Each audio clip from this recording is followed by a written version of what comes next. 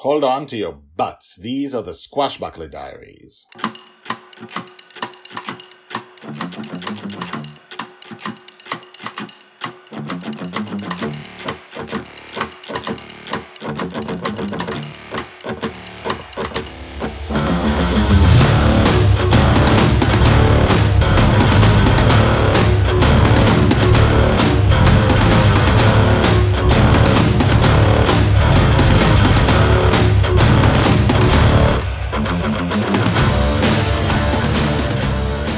Welcome back. My name is Guy Hasson, and you are listening to the Squashbuckler Diaries podcast, the daily podcast about Joy Shelley, the girl who lives in dreams. We follow her, and this time the podcast is with noise. I can't believe if you don't hear this. I don't know what kind of microphone this is.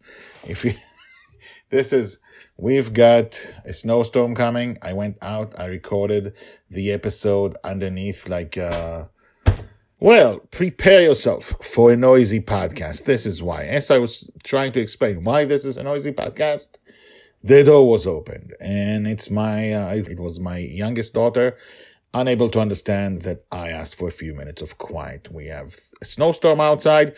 We have 3 kids inside, and you may hear any of those things. I went out and recorded the episode in an underground parking lot, and then I came back here and I found out I recorded the wrong episode. I recorded tomorrow's episode. So there's nothing I can do. There will be noise. So let's get this done as quickly as possible. Episode 374, Life and Death, Part 7, Empathy. Joy's age 5.5, told by the Red Dragon. Come on, let's go find Bonnie's revenge. Dragonfather turned away from the long hug he had given Dragon Little, and he was ready to hobble to find the pirate ship that served as their home. The last they had seen Bonnie's revenge, it had crashed a ways off on the Goblin planet. It seemed that for Dragonfather, the adventure and the lesson he had taught Dragon Little were both over. "I want to see his family," Dragon Little said. Dragonfather stopped and looked at her, confused. "Whose family?" "The Goblin monsters," she said. "He has a father, right? Someone brought him up. I killed his son. I want to see him." Dragonfather stood in front of Dragon Little, his jaw slack. For a long minute he seemed unable to speak. Then in a voice that cracked he whispered, "I heard his father died a long time ago." Dragon Little thought about that. Dragonfather put his hand on her shoulder, turning her back to the slaughter in the village. "Let's go find our ship." Dragon Little's legs did not move. "I want to see his kid." Dragonfather froze. "What?" It seemed he did hear, but was at a loss for anything else to say. "His kid. Does he have a daughter? I killed her father." There were tears in her eyes, and she almost cried. Dragonfather, with a leg that didn't seem to be wounded anymore, lowered himself to stand on his knees and look his daughter in the eyes. "Joy, he was a monster. He killed all those goblins." He motioned to the dead goblins in the village. "He would have killed all those kids. You had to kill him." Dragon Little nodded. "And now I have to see his daughter." Dragonfather said nothing for a few seconds, then put his hand on his face.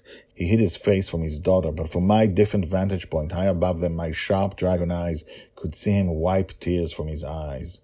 He lowered his hand and whispered again. The goblin monster didn't have any kids." Dragon Little made a face, then took a step back. "How do you know?" Dragonfather stood up. "I know a lot of things about goblins, I know." Dragon Little shook her head. "I'm right, and you're wrong. I want to see his daughter and his father." "You can't. They don't exist, Joy." But Dragon Little turned her back to him and ran into the village.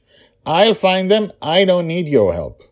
Left alone by her, Dragonfather did not immediately chase her. He cupped his face again and allowed more tears to come. "Jeez," he said to himself. Dragon Little's heart makes me well up too. I must pause in this story and compose myself.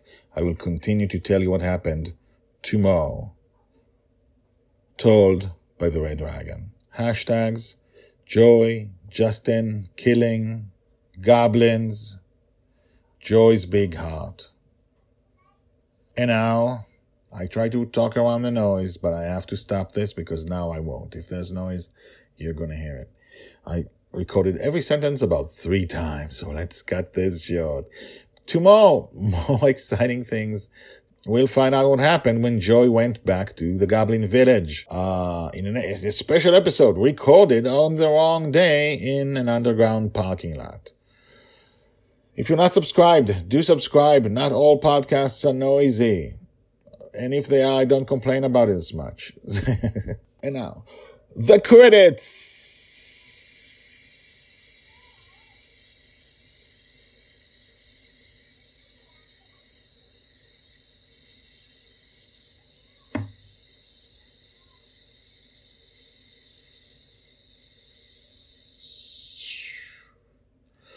I think that doesn't work with noise on top of it.